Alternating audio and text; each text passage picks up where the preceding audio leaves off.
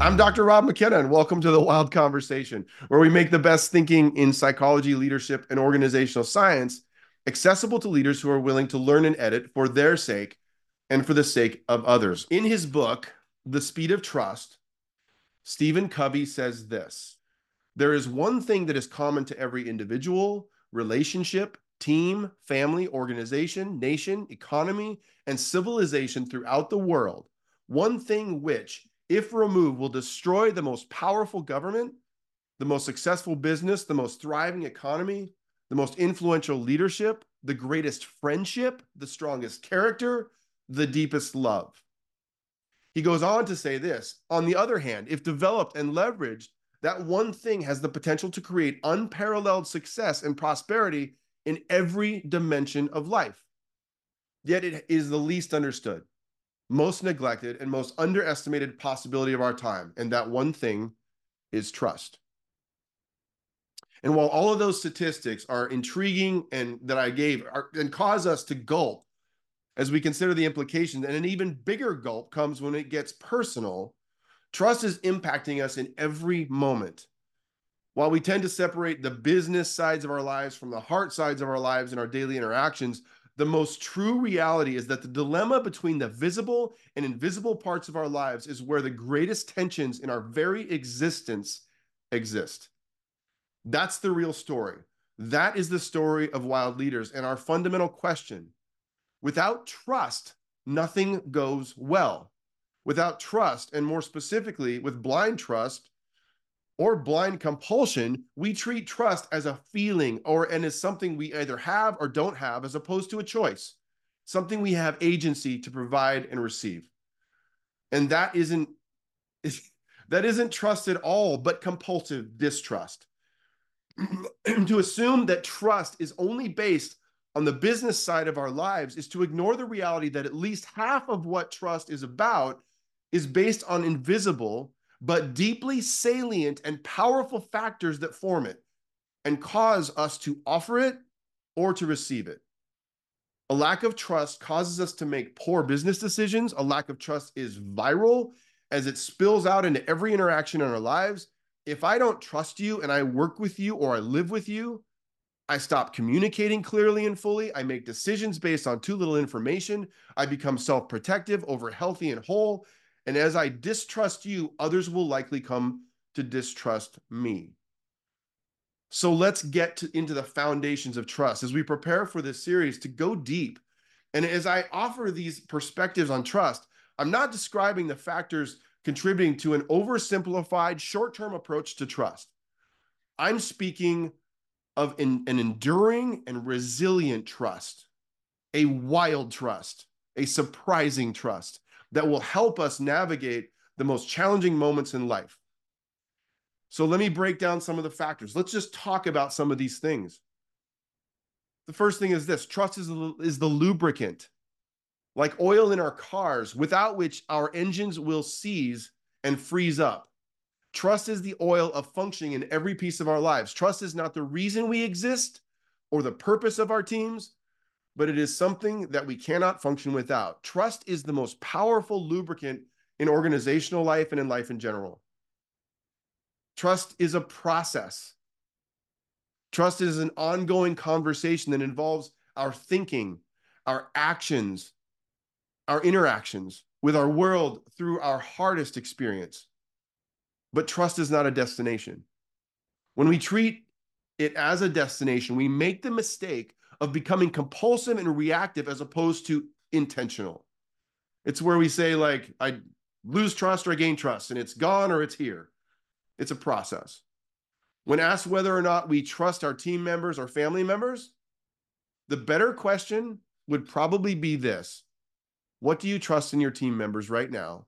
And where is trust challenging for you? That's a process question as opposed to a destination question. Trust is a relational process. Trust involves a trustee and a trustor. Trust always includes both someone who is offering trust and someone who is receiving it. And those players in that equation are imperfect. If trust was only generated if I do you right all the time, no one would ever trust another person again. If trust is defined by perfect interactions, it is impossible to achieve because we are both winners and failures, meaning we will misfire, and we will miss the mark with each other. It was interesting at my wedding, a good friend of mine who spoke. My dad actually married my wife and me, but a good friend of mine, we wanted my dad's voice in it, and we wanted a younger voice in it. So we brought one of my good friends in. And this is what he said that kind of froze the entire congregation. He said, "The vows you are about to say out loud, you cannot keep." And he stopped. And everybody in that whole church kind of froze, like, what? Like, who says that at a wedding? And he went on to say this. He said, "It is only by the grace of God that you will be able to keep them." And what a statement about trust. And do you know why my friend Matt was so wise beyond his years? Because he was in his late 20s, because he was already married. And he saw something that I didn't understand yet, but I understand now. Trust is a choice. Enduring trust is always going to be impacted by our feelings, but not solely defined by what we feel or do compulsively. Without a more whole and intentional perspective on trust, most often our experiences end up shaping into compulsions if we aren't intentional about our responses to our world. And the hardness of life causes us to push toward those compulsions and to act out of defaults as opposed to choice. And that's what psychologists would describe as agency. And my hope for each of us, because I know that in some cases we have experienced hardness of life that has caused this issue of trust to emerge as a compulsion. I just don't trust people. And my hope for each of us is that we will see the choice that we can make.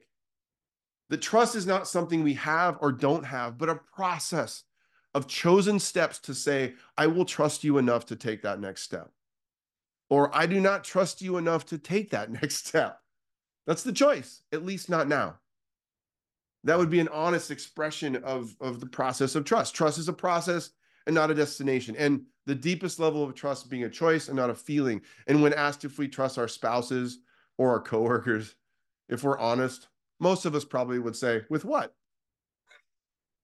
You know what I mean? Like it's just with what?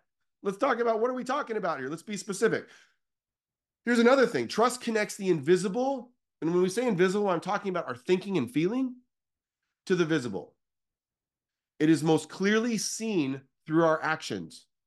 In that way, it is the bridge between what is going on inside of us and what we are actually doing. Because trust is the concrete manifestation of our belief in someone. If I trust you, I will choose to believe that you will be there when I need you most. And in that way, trust is the bridge between our thinking and doing. It's like a trust fall.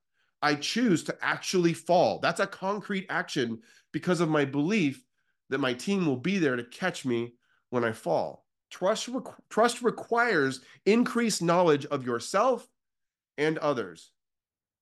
If I don't know you and you don't know me, can you really trust me? Because to really know each other is to know both places where we're trustworthy and places where we aren't yet. And trust requires maintenance. And while it would be a lot easier if trust were something we either have or don't have, life would be a lot less interesting.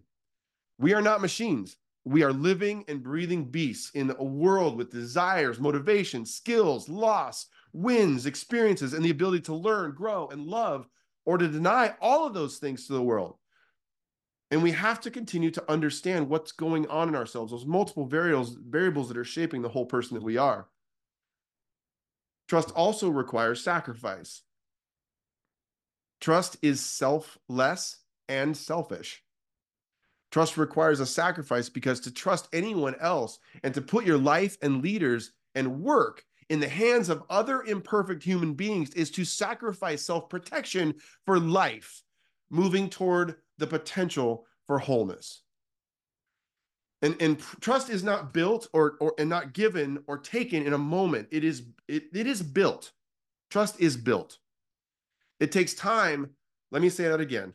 I said that poorly. Trust is built and not given or taken in a moment. It is built. It takes time to build most things of lasting value.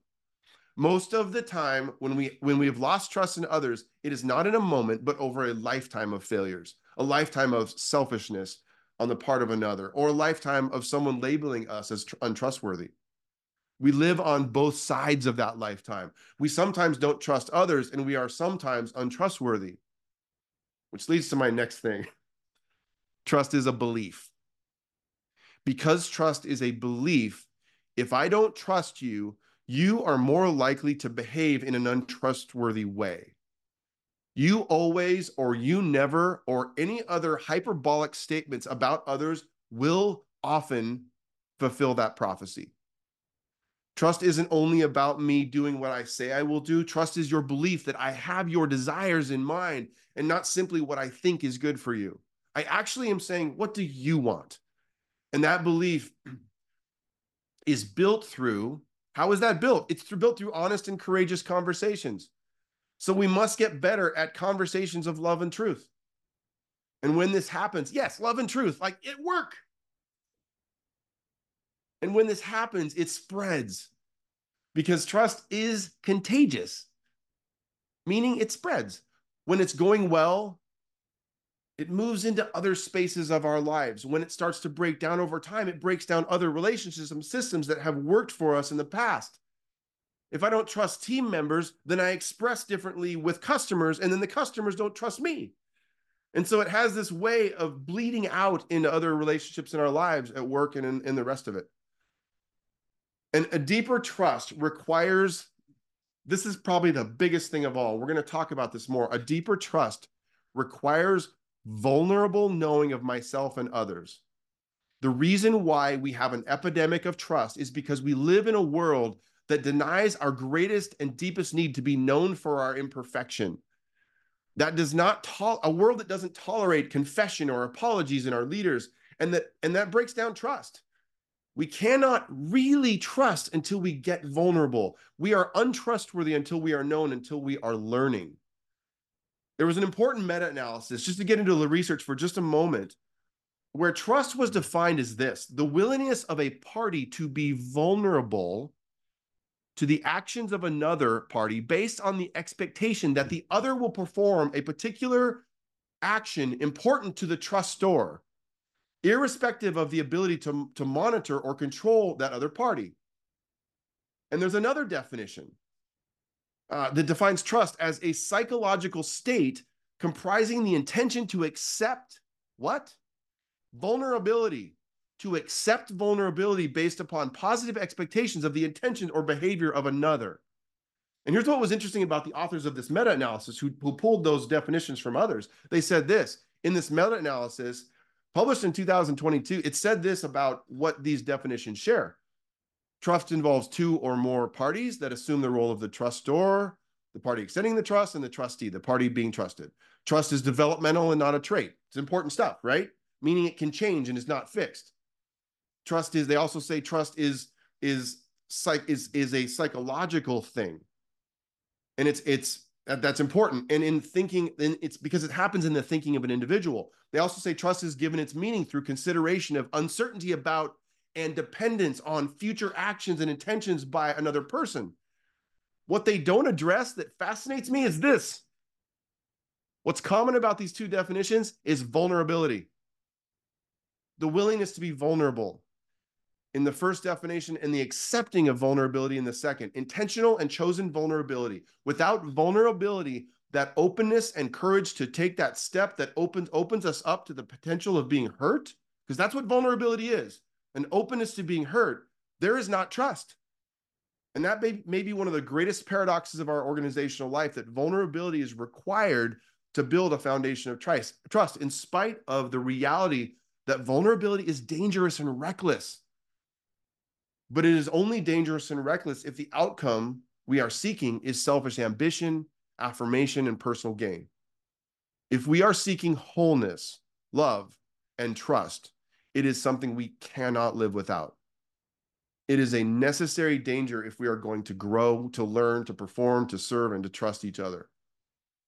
And this is why we built and do all the things that we do as a part of Wild Leaders. It's so core to all of those things.